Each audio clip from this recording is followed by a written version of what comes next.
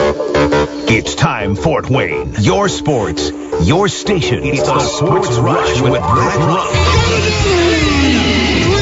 Max Landis. Covering all the topics that hit a nerve here in the Summit City. Clark, 11 yards, touchdown. Only on 1380 The Fan and 100.9 FM. Now here's your host, Brett Rump. The greatest, most interesting, most important person of all time. You are incredible! Listen to me, I'm older and I'm wise. Yeah, well, you're half right. What is this, amateur hour? This is gonna be huge. I believe this is going to be our finest hour. Just when I think you've said the stupidest thing ever, you keep talking. I think that's the worst thing I've ever heard. That boy ain't right. The simplest way to put it, I have problems. Welcome to the alleged show. It's about damn time. Turn up the music. Let's celebrate. I got a feeling I'm gonna be okay. All right. It's about I didn't think this was the song we were going to get to start the show today. I thought we would get some Ice, Baby. I don't even know if we have that in the record library. But that's maybe what we should have today. It is a slippery day. Of course, some drizzle, a little bit of mist and drizzle out there, and much of it is starting to freeze, creating a little... the roads still are not too bad, but what you do have to be very cautious of is walking on sidewalks, because all of a sudden you'll hit one spot that just froze enough to make it really slick. And I'm not, well, yeah, I am. I'm talking for myself because I about fell on my butt trying to get in here. But it is the Sports Rush, your daily local sports fix, 4 to 6. I am Brett Rump along with Adam Lundy, and we've got you connected on the Parkview Sports Medicine text line at 46862. Yeah, it sounds like it's going to be nasty tonight. Most area sports events have reacted to the impending weather, and most everything in the 260 high school-wise has been canceled tonight, according to Justin Prince. Give credit where credit is due. We didn't sit and collect the closings or delays or cancellations. No, he did. But he posted it, made it very convenient for the rest of us to just say, yeah, nothing happening tonight. Stay inside, stay off the roads, let the road crews do their job to try to keep these things from getting frozen up and being nothing but an ice rink out there. So anyway, we've made our announcements, so now we can move on, right? Oh, yeah. It's time to start the show. Oh, it's going to be a fun one, too, because coming up in hour number 2, you know who we've got as a guest. It is Monday. It's 15 Minutes with Fish. Don Fisher. Yeah, he made a little bit of news this weekend. That's one way to put it. If you missed it, Don Fisher calling the game Friday against Wisconsin, and Indiana had C.J. Gunn ejected from the game for throwing an elbow. And it was the second Indiana player in a couple of weeks that had been tossed. Of course, Xavier Johnson, he got the exit slip in a game a couple of weeks ago. And that's actually, I think, what Don was referencing is just the lack of discipline and control. But if you're wondering what all the rumbling was about this weekend, about Don Fisher's comments, here's exactly what it sounded like on the air. And I have never said this before in my 51 years behind the microphone at Indiana University, but I am embarrassed for this ball club. Right now, not because of the score. And that's what he said. He's embarrassed for the ball club, but then he slipped in, and not because of the score. So it wasn't something that it was because of how they were playing or how many points they were up or down. It was something else, and that's where I'm connecting dots. But we're going to find out direct from the source himself, because Don Fisher is going to join us, and certainly this is going to be a topic of discussion with Don Fisher coming up at 5:20 this afternoon. Also on the way, we figured we would give Justin Cohn the stage. He's going to join us later this hour. Of course, he is always counted on for great coverage of the Fort Wayne Komets, even when the Detroit Lions are trying to make some history and get to a NFC Conference Championship game. Justin Cohn is there, ringside, calling or not calling, but writing and following and reporting on the Komets. His focus was definitely in two places yesterday, and the Lions get the win. They're moving on to take on San Francisco out in the Bay. And so we thought this would be a perfect time. He can recap what he saw in the 2 1/4 games that he actually watched at the Coliseum, and also talk a little bit about the Lions. What a fun weekend of football. There was a lot of football. I guess the football was probably more fun than what I had with basketball. Maybe just a little bit. Trip to Cleveland, and actually, let me just say something though. The first 40 minutes or so, 29 minutes, 30 minutes of that game against Cleveland, the Mastodons played as well as they have played all year, and kind of showed how this team was a 13-2 team. The only problem is in the last 11 minutes, Cleveland State showed why they haven't lost at home in over a year, because there's a lot of pride in maintaining that winning streak. It's the second longest in the country on their home court. And so they just, man, they smoked it over the last 11 minutes. They hit a couple of three-pointers that were 30-plus feet away from the basket. One was just outside of the center circle. The point guard brings it down the floor, crosses into the front court, and then steps into a triple. And when he took it, my first reaction was, thank you very much. I thought, boy, now we've got him taking really stupid shots, and then darn thing went in. Oh, that's pretty ridiculous from that far out. And then he took another one, like a heat check, and that went in. And then the Dons, with the crowd all into it, the Dons kind of buckled a little bit and uncharacteristically turned the ball over. They're one of the best teams in the country in fewest turnovers, and they turned it over 4 consecutive possessions. That hurts. And they were live action turnovers, and so what happened was Cleveland State got the ball, threw it forward, got it to a guy that's 6'7" and incredibly athletic, and of course he goes up, puts on a show for the fans with big dunk, and then the crowd's going all berserk, and it was a lot to recover from. The 15-point lead evaporated. Then it was basically a game that came down to the stretch. Could have gone either way. Teams exchanged leads for a while, but eventually it was Cleveland State that held on and extended their home court winning streak now to 18 games. They have not lost at home in over a year. Very impressive. Yeah. So it's not like the Mastodons, a loss is a bad loss, because there's been like 17 teams before them that gave it a shot there in Cleveland State. Some pretty good teams from other conferences even.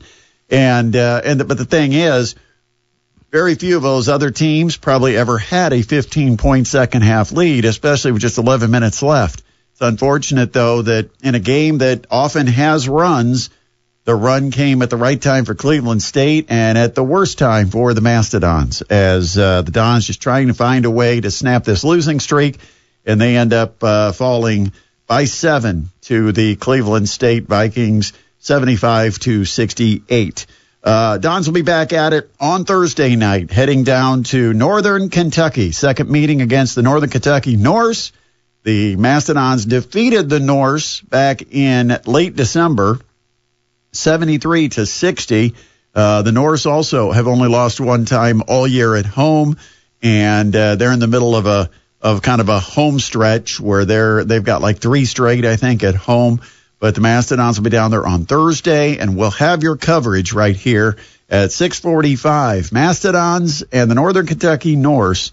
Pregame 6:45, tip at 7 on 1380 The Fan and 100.9 FM. So we did have football. Just a little bit of football over the weekend. A little bit of football. Buffalo, man, I tell you what, I had them picked as one of my Super Bowl teams. I had Buffalo, San Francisco, and I've been sticking with it for a while.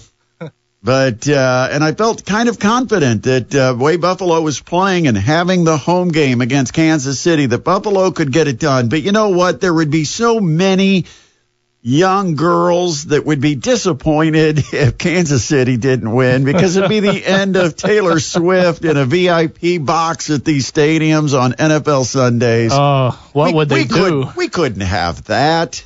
Oh, it would be a national Swiftie riot. Oh man, it would be. It would cause chaos across the country. So anyway, Buffalo's got the ball. First of all, rule number 1, never take a field goal for granted. Don't believe you're in field goal position, so you can always settle for 3 points. Do not take that for granted. Figure out the offense that gets you another first down. I thought that Buffalo, number 1, wanted to run clock, and then number 2, got impatient. I thought they had a chance to maybe move it into a better position and maybe get a first down before they had to then come in and kick it. They had plenty of time on the clock, but by throwing the couple of incomplete passes and trying to get the quick 7, and almost the plays were like, we can take a couple shots here because we're in field goal range. Let's take a couple shots at the end zone, and if we don't get it, we'll send our kicker out to tie this game up.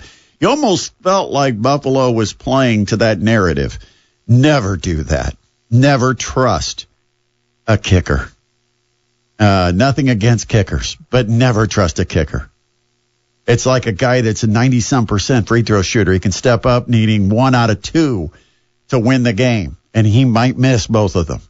You know, it's just never trust and leave a game and a season on the brink at the foot of a kicker. And so Buffalo pays the price. What did it sound like? Well, of course, we've got your NFL playoff coverage. Kevin Harlan had the call from Westwood One. The snap is good. The ball put down. The kick is up and no good. Wide right. Wide right. The Bills kicker missed a field goal. Wide right. Do you know? Jubilation for the Chiefs sideline. 1:43 to go. You know what that, it's almost mimicking the call of the Bills missing wide right with Scott Norwood when he missed a field goal for the Bills that would have won a game. I think that was the Super Bowl. But anyway, that the great Kevin Harlan with the call on the miss. Was it Trevor Bass? Yes, it was Tyler Bass. It was Bass. I don't know if it's Trevor or Tyler. Tyler Bass. Hold on. But he missed it wide right, and Tyler Bass, and it ended up being a Kansas City win by 3 over the Buffalo Bills. And it just kind of makes me think, if this felt like the time that the Bills could beat the Chiefs and finally get over the Patrick Mahomes hump, but now it's like, are they ever going to be able to do it? I thought they should have. I mean, I honestly thought that Buffalo had the more well-rounded team and that they were playing at a better level than Kansas City. The one thing Kansas City had is they had Mahomes to Kelsey. Did it twice. A couple of touchdowns to Travis Kelsey. I think they've now become the number one combination quarterback to tight end. But with the Bills linebackers having the injuries, Kansas City kind of exploited that by working in the tight end as much as possible, and so it was a big day for Travis Kelsey. But here's something that came up in this game, and we've got to address this because this rule has to change. The NFL cannot allow this silliness to go on any longer, that a guy fumbles the ball, it goes into the end zone, and then dribbles out of the end zone, and it's a change of possession to the other team. Yeah, that definitely added a little bit of, what's going on here to the game last night. I mean, that's like if a punter tries to kick it to the coffin corner and it goes out of bounds inside the 1, then the team takes over at the 1-yard line. But if it goes past the pylon, then you flip possession. It's just a ridiculous rule that the offense could give up a football by fumbling it into the end zone and the defense never getting a recovery. And because if you fumble out of bounds, if that ball would take a crazy hop, bounce out of bounds outside the pylon, okay, then you get the ball a foot from the goal line. If it takes a crazy hop, remember, it's a football that has 2 points on the end, so it could bounce either way. If it takes a crazy hop into the end zone and then kicks across the sideline beyond the pylon, then it's at the 20-yard line belonging to the other team. That's too much extreme difference. What we've got to do, and this would be my resolution, first of all, if the ball is fumbled and the defense doesn't make a clean recovery before it crosses out of bounds, either on the sideline of the end zone or on the back line of the end zone, then the ball goes back, and initially it will be spotted at the point where possession was lost, where he fumbled. And then you add a 10-yard march-off. If you call it a penalty, it could be a penalty. I don't care how you determine it, but you have to back up 10 yards. It's like a free possession penalty. Like, we're going to give you the ball, but you got to pay some price for fumbling it out of the end zone. So you go out, if the guy fumbles at the 2 and it goes past the pylon, out of bounds like it did against Buffalo, then Kansas City would still retain the ball. It would go back to the 1 yard line where he fumbled, because he fumbled inside the 1, and then you'd march the 10 yards off. So it would be Kansas City football. You'd have the down still played like it was played, and you'd march it back to the 11, where then it would be the next down. And I think that's fair. If a guy's advanced it inside the 1, and because he advanced it inside the 1, that's why it got out of bounds before the defense could recover it, then because if he fumbled it at the 4 and it took the same angle, it would have gone out of bounds at the 2. Right? Now, they would have brought it back to the 4 where he fumbled, because you can't fumble forward and have it go out of bounds. But the point is, it still would have been Kansas City football. And so I just think that's penalizing the offense for a play that the defense never completed, which is to recover the football. And so I kind of believe if a guy fumbles it, it goes out of bounds in the end zone, that the team that fumbled it should still keep it, but they should pay a penalty, and you march it off to where he fumbled, so there's no forward progress. If he fumbled at the 5 and it bounced forward into the end zone, then it's back at the 5, plus a 10-yard march off. I think it's a good idea. We'll make sure today's show tape gets sent right to the NFL offices. Well, Goodell's a regular listener of the program, so we're talking to you, Roger. Roger? Hey, Roger, you got that? Raj. Because that should be something that gets changed. I agree. 46862 is Parkview Sports Medicine text line, 46862. How about those Detroit Lions holding on, getting the win over Tampa Bay? The most head-scratching play of the day. Never actually meant anything. But we do have to ask, what was Todd Bowles thinking? And we'll do that when we come back from the break. But before we get to the break, let's catch up with all of today's top headlines from Adam Lundy. All right, thanks, Brett. Well, speaking of the Lions, the Detroit Lions have agreed to a contract with veteran tight end Zach Ertz. His addition comes after Lions tight end Brock Wright sustained a forearm injury in Detroit's victory over the Buccaneers. Wright's injury left Sam Laporta as the only healthy tight end on the Lions roster. Ertz is expected to sign with the Lions practice squad and then be elevated for the NFC title game. Pretty good deal to get signed in his first game as a new Detroit Lion is the NFC title game. You're one step from a Super Bowl ring, buddy. Way to go. That's pretty awesome. Lions center Frank Ragnow also suffered a sprained knee and ankle in Sunday's win over the Buccaneers, but is expected to play in the NFC Championship game versus San Francisco. He'll be tough on that one out. Reigning national champion UConn remained number 1 atop the men's AP national poll today, receiving 44 first-place votes from the panel. Number 2, Purdue got 17 first-place votes. A loss by the Kansas Jayhawks jumbled the rest of the top 5, with number 3, North Carolina, number 4, Houston, and number 5, Tennessee, all moving up a spot by sweeping 2 games each. Last week, the Kansas Jayhawks dropped 4 spots to number 7. Purdue forward Trey Kaufman-Renn, who violently and awkwardly came down on his left leg at Iowa, rolling his ankle, is fine and expected to play Tuesday night when the Boilermakers take on the Michigan Wolverines, according to assistant coach Paul Lusk, who stood in for Matt Painter for today's media availability. And today's last story for you here, Brett. DePaul fired men's head basketball coach Tony Stubblefield in the midst of his 3rd season at the helm, the school announced today. The Blue Demons fell to 3-15 on the season after losing at Butler over the weekend. One of their 15 losses came earlier in the season to the Purdue Fort Wayne Mastodons at their home arena in Chicago. They're winless in the Big East at 0-7. Yeah, DePaul was one of the teams in Phoenix at the Arizona tip-off or whatever they called that. And I went to the gift shop at the hotel, and there, when I was there, I was buying cold medicine. If you remember, I had awful cold that week. And we had just beaten DePaul like a week before. And I ran into the DePaul head coach also in there buying something at the gift shop, and had a brief conversation. But, it was inevitable. I mean, there was no choice. The team wasn't good enough, wasn't playing well enough. They couldn't overcome their lack of talent. It's bad in DePaul. Real bad. And when I say we kind of set the tone, it was kind of like that was probably a bit of a wake-up call. If you remember, Indiana went on when when the Indiana State beat them bad in the first game back in 2017. And Indiana went on, and they really had ups and downs and struggled. And I think sometimes it's that first time out there in your confidence, because Mastodons get that win, and what do? They go out to a 13-2 start. Sometimes that first game can really get into your head because it is your first game. You've thought about it for a long time. Then you come out thinking, hey, I think we've got a pretty good team. We just got to play somebody besides us. And then you come out and you lose. Right.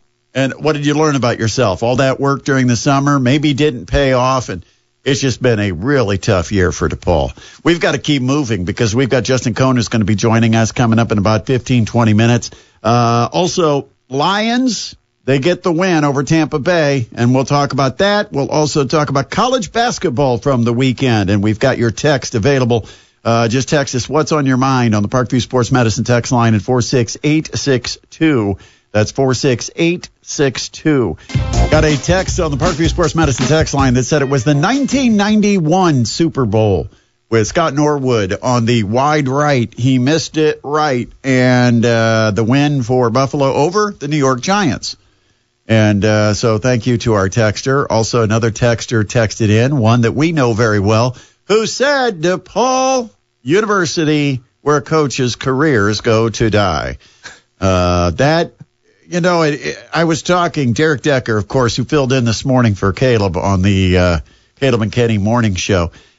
We saw Derek. He's still here. We can't get him to leave. He's hanging out in the hallway. Always wants to jump in during our breaks and talk sports. But we were talking to him before the show started, okay? And he said he thought DePaul was a pretty good job and that they're going to be targeting Dusty May from FAU.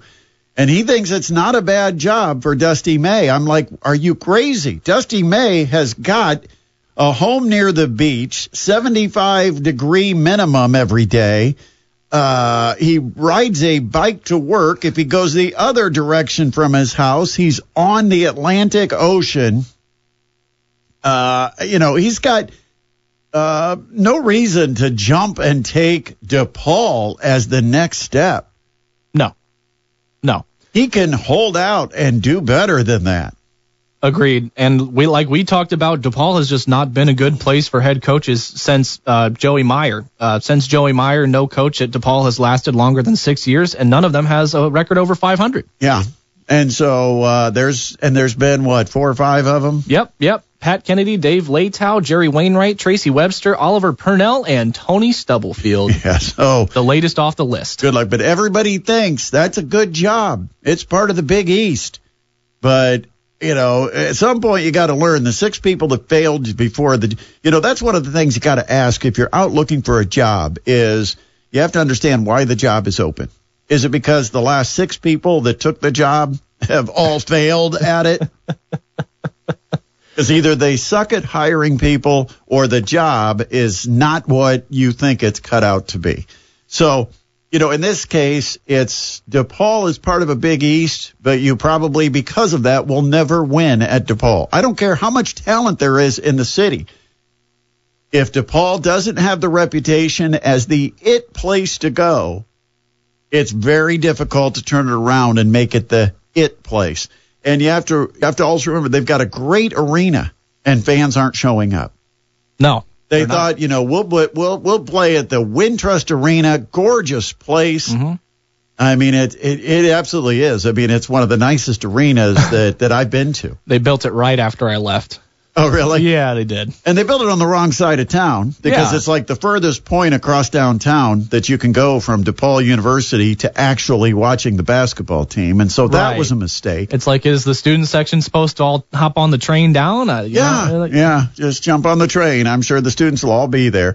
And so it's kind of awkward in that regard. It is not, to me, if you look at the power conference programs, what is there, maybe 100 of them? Around there, yeah. That job might be in the bottom 10.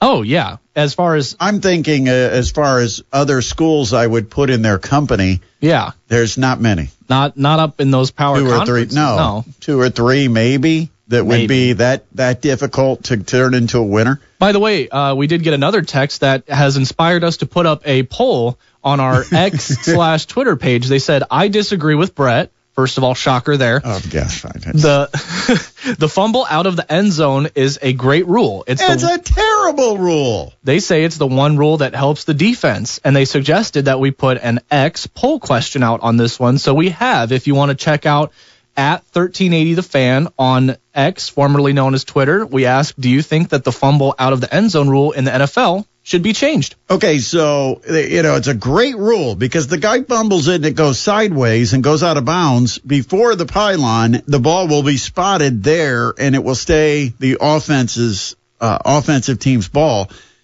But if it happens to take a kick and get on the other side of the pylon and be ruled out in the end zone, then it goes all the way out to the 20-yard line and we give it to the other team. No. I don't like the rule. I think it needs changed. You'll have to vote on the poll. Let us know. Get on X. And where's that at? 1380 The Fan? You bet. 1380 The Fan on X. And be sure to vote on our poll during the show today. We've got to prove that I do have others that agree with me occasionally. 46862 is Parkview Sports Medicine text line, 46862. Still coming up, we'll talk more Lions football as they get the big win over Tampa Bay. Also, IU and Purdue kind of going different directions right now. We've got college basketball on the way, but Justin Cohn is going to join us next right here on the Sports Rush on 1380 The Fan and 100.9 FM. Full disclosure, I do have to say that the fastest response we ever got from Justin Cohn to be a guest on this show is when we offered to have him come on and talk Detroit Lions football. And so joining us right now on our guest line to talk Comets and Lions, it is the Journal-Gazette's Justin Cohn. Good afternoon, Justin. I like that. I wish I could tell you it was just because of the Lions. It was just I happened to actually be up at a reasonable hour for once. Well, of course, yesterday you were multitasking to the max because the Comets would not reschedule their game. Shame on them for doing such a thing to you. Such a loyal reporter that shows up to almost every game. But let's talk about the Detroit Lions. As a longtime Lions fan, a suffering Lions fan, what does this mean to the psyche, the morale, everything around the organization?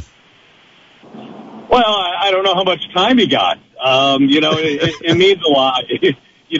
One thing about being a Lions fan is I feel like everybody has always kind of liked us, like looked at us as like that cute little kid next door, and maybe you'll let them play with you every now and then. Maybe you'll let them, join your pickup game of basketball. Like, people have always been really nice. Like, oh, you're a Lions fan. Oh, good for you. So, I got hundreds of messages over the last couple weeks from people who are just, so happy for you. And I don't know. I had probably my two favorite comments was somebody messaged me and said, I just want to congratulate the only Lions fan I could identify 3 years ago. I thought that was funny. And somebody came up to me at the Comic game and said, I don't really care about anything that's going on in the NFL, but I've really been rooting for them because I just see all your tweets about them, and I'm just really happy for you. So I guess that's sort of what it feels like. It feels like, for once, everybody's kind of not making fun of us Lions fans. They're on our side. And then, the other thing I'll say is I was just talking to my daughter, and I hadn't thought of it. I was her age exactly the last time the Lions made the NFC Championship game. And I remember this. I was all excited. They were playing the Washington, what was then the Redskins, and I ordered pizza, and I had a whole setup, and I was getting all, and the pizza arrives right at opening kickoff, and I go upstairs, and I get the pizza, and I get everything ready, I get plates, I get drinks, and by the time I got back to the couch, the game was over. They got annihilated by Washington. I mean, it was over in the blink of an eye. But, again, at that time, you've got Barry Sanders, you've got all these guys, and you think you're going to be there year after year. You don't think it's going to be 30-plus years, right? So just enjoying the moment, I guess, and hoping that they're a little bit more competitive this NFC Championship game. You know, I made the comment while I was watching the game when Tampa Bay scored, and unexplainably they decide to go for two, which I still think is the wrong choice at that moment. I think you make it a 7-point game because I do think it keeps a little bit of confidence, more confidence on the Detroit side, knowing, well, even if we do give up the touchdown, we got a chance to stop the 2-point conversion. I thought it was a dumb move. But when they did score, Justin, I thought about all those Lions fans, and I thought this is just classic. That, it's not going to be easy. You're going to have to suffer with it to the end. What were you doing? Because you were watching it in the press box. How difficult was it for you? Well, it's funny because, I was watching it, and the broadcaster from from Worcester, he leaned over and he saw that 2-point conversion attempt, and he thought that was for a touchdown, because he's calling the game. He's not aware of the situation. And the look on his face was sort of like, oh, boy, here we go. You have to be prepared for anything.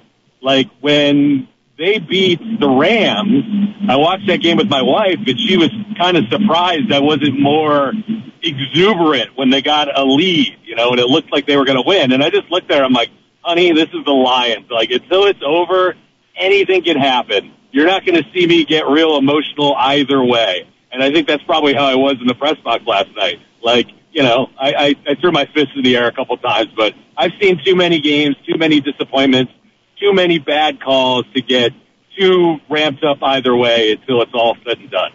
In some ways, are the fans kind of feeling like they're on a free roll now? Like this team's accomplished more than they've ever seen them accomplish? Or does this fan base believe that it's, I don't want to say Super Bowl or bust, but my concern is that a team gets to a certain point, they're satisfied, their fan base is satisfied, and they don't show up. And that's almost what I expect from Detroit. Is that a feeling that you have?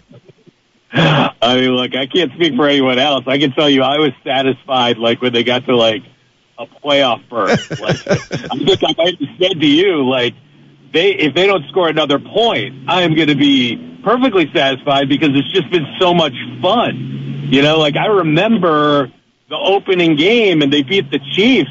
And I was like, this is just fun. Like, they're in prime time, and they actually won a relevant game. Like, so I don't know what the ceiling is. But what I could say about Detroit sports fans, particularly when it comes to football and hockey, is they're very loyal, they're very knowledgeable, and they're very invested. And, I don't know that there's going to be any disappointment if they lose the next one. But you can see just how long they have been waiting for this. I mean, I've always believed this. It is a Lions state. Tigers fans say differently. I'm a Red Wings season ticket holder. I will acknowledge it's a Lions state. I mean, you can go to the Upper Peninsula. You can go to Traverse City. I mean, people are always talking the Lions. So I know I'm not answering your question. I just don't know that I have the answer. I don't think people are going to be disappointed if it suddenly goes sideways. I don't think the expectation is suddenly changed. But I do believe when you look towards next season, there will be that feeling like, okay, what's going to be your sequel to that great season? How do we sustain this? Because this organization has never been able to sustain anything. Justin Cohn joining us on the Sports Rush guest line. All right, we do have to talk a little bit about the Comets and what happened this weekend as Worcester came into town, and Comets took 2 out of 3, if I did the math correctly. Is that right? Yeah, 2 out of 3, 5 out of 6 points.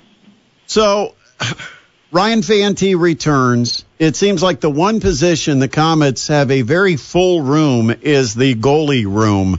What's the future? Because I don't think Fanti got sent here to get some work in over the weekend. What are the Comets going to do with that goaltender situation on the roster?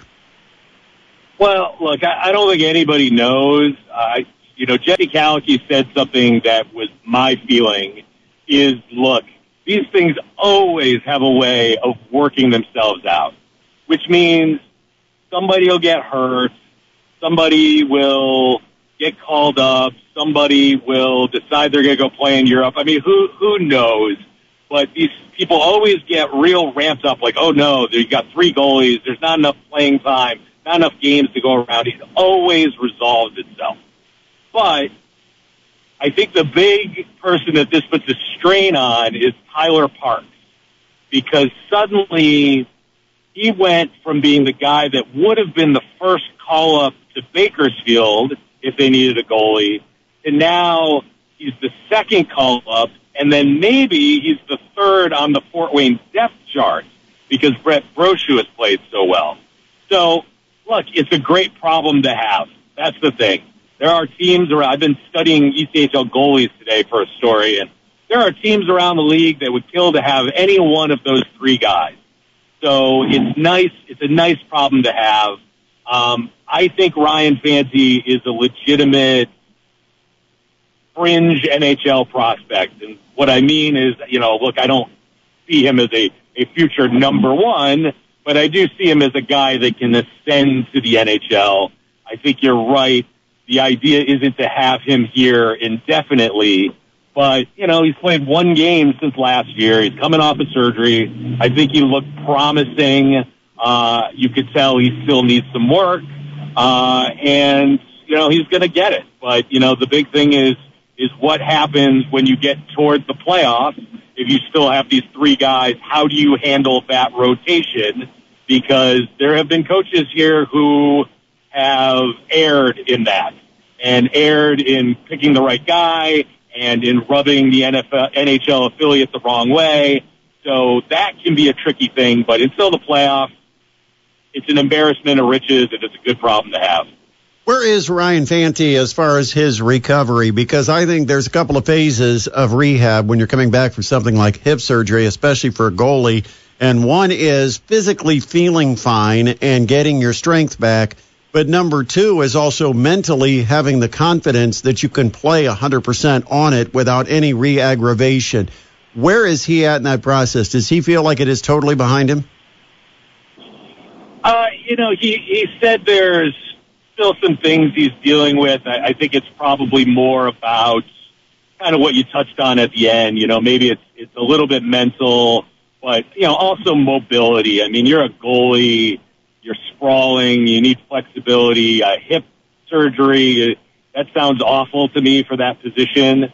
The nice thing is they were really slow in bringing him back. Like, he was practicing for 2 months. So they certainly took their time. They didn't feel there was any rush to get him back into game action. So, is he 100% there yet? No. But I don't think he's too far away from being, 100%, feeling confident and all those things. And, again, that's a nice thing about having 3 goalies. They can play him 1 game a week instead of having to play him 2 or 3 games a week and really let him get there. And that's the thing about having a guy in the ECHL if he's kind of recovering. If you got to play 3 and 3 nights or 4 and 5 nights, I mean, that's dicey, and they can certainly be careful with him. But I think he feels good, and he said it was really the only things bothering him were things that only goaltenders would understand, and that makes sense to me because I probably wouldn't understand it if he really started trying to explain it. All right, so you could explain this to me. Diamond Hands Amesbury, 33 years old, so he's going to take over the senior spot in the locker room. He gets the handicap slot in the locker room next to Sean Sidlowski. But I hope he's not listening because he's a pretty tough guy. Tell me about his addition and what it means to this roster.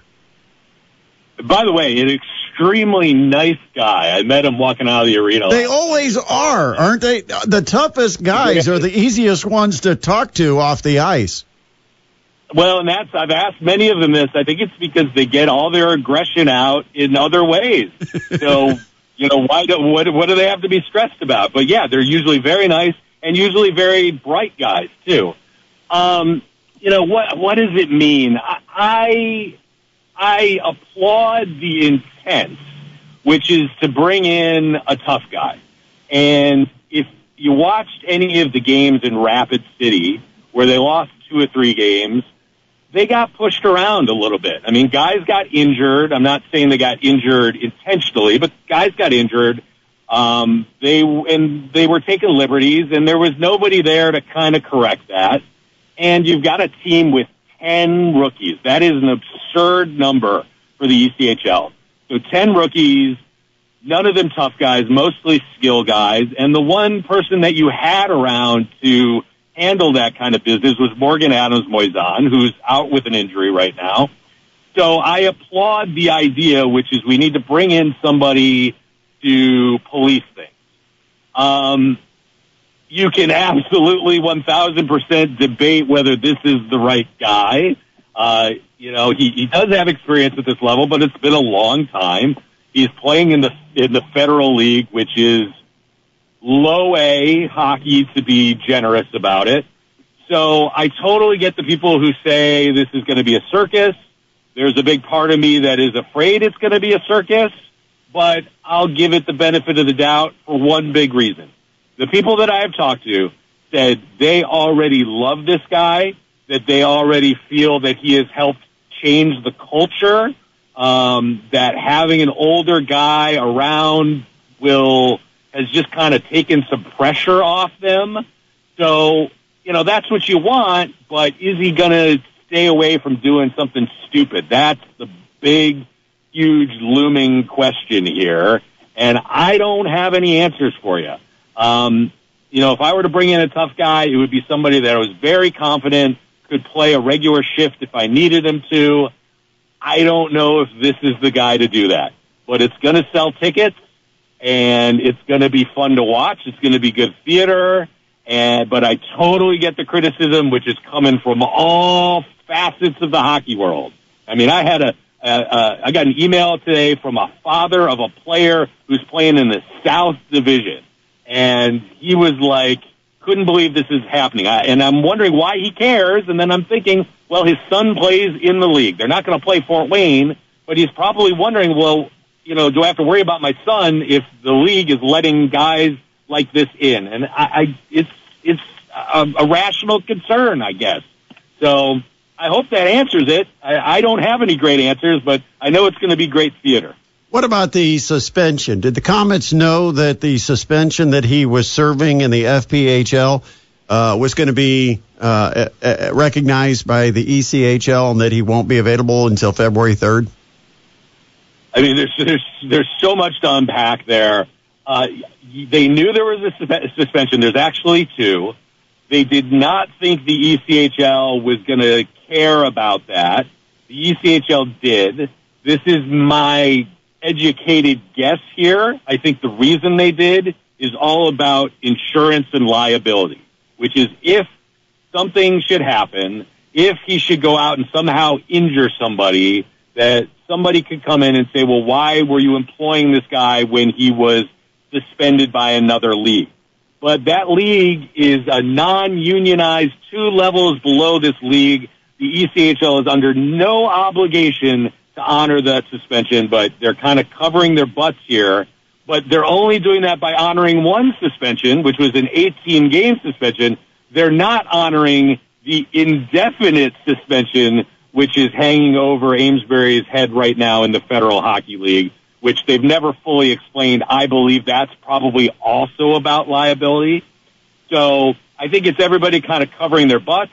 I think the Comets weren't happy about it. They didn't want to have to wait till February 3rd to get him in there, but it might be a blessing to me because there's going to be all this buildup. You'll be able to sell more tickets.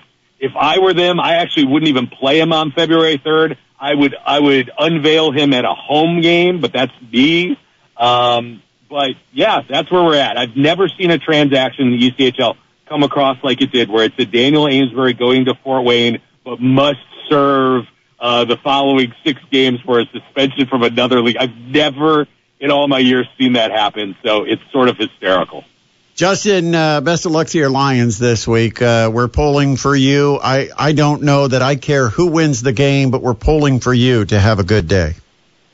Well, I appreciate that. You're not going to make a pick? I mean, come on. You're picking the 49ers, right? I'll probably pick. Well, I took the 49ers and the Bills to make the Super Bowl. So I think I got to ride one of them to make it. But you know what? That would be a blessing if I do pick the 49ers for you with my record this year. So you probably would be in better shape if I do pick the 49ers. Well, one thing, I don't know if you've thought about this. I have tried not to think ahead, but I let this thought creep in for a second. If they go to the Super Bowl, they will play either the Ravens, who plastered the Lions during the regular season. At that time, that was like a big, the Lions are not for real moment. Exposed.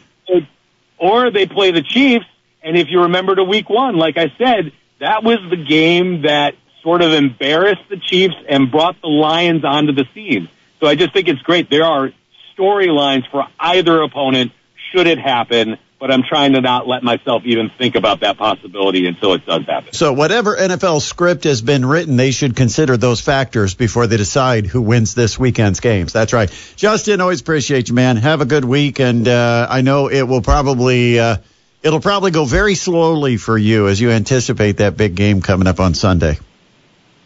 Yeah, well, and I'm going to try to pack in a couple Red Wing games along the way. Oh, yes. That'll fill the time. Week. That'll fill the time. All right, thanks, Justin. Justin Cohn joining us from the Journal-Gazette, covers the Comets and, of course, very much into the Detroit Lions. We've got to take a break. Coming up in hour number 2, we talk college basketball, we talk court storming, and we've got Don Fisher joining us to explain that statement that he made on the radio the other day. Now, if you missed it on Friday night, we do have it for you. Here's what he said when Indiana was taking on Wisconsin the other night. And I have never said this before in my 51 years behind the microphone at Indiana University, but I am embarrassed for this ball club.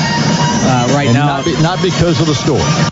That was what Don Fisher said on Friday night's broadcast, and, of course, then everybody reacting to it on what it meant, what he was really trying to say, because he didn't go further to explain himself. We're going to give him that opportunity. We're going to open up the platform and the microphone today, and we're going to ask Don, explain yourself, give us context.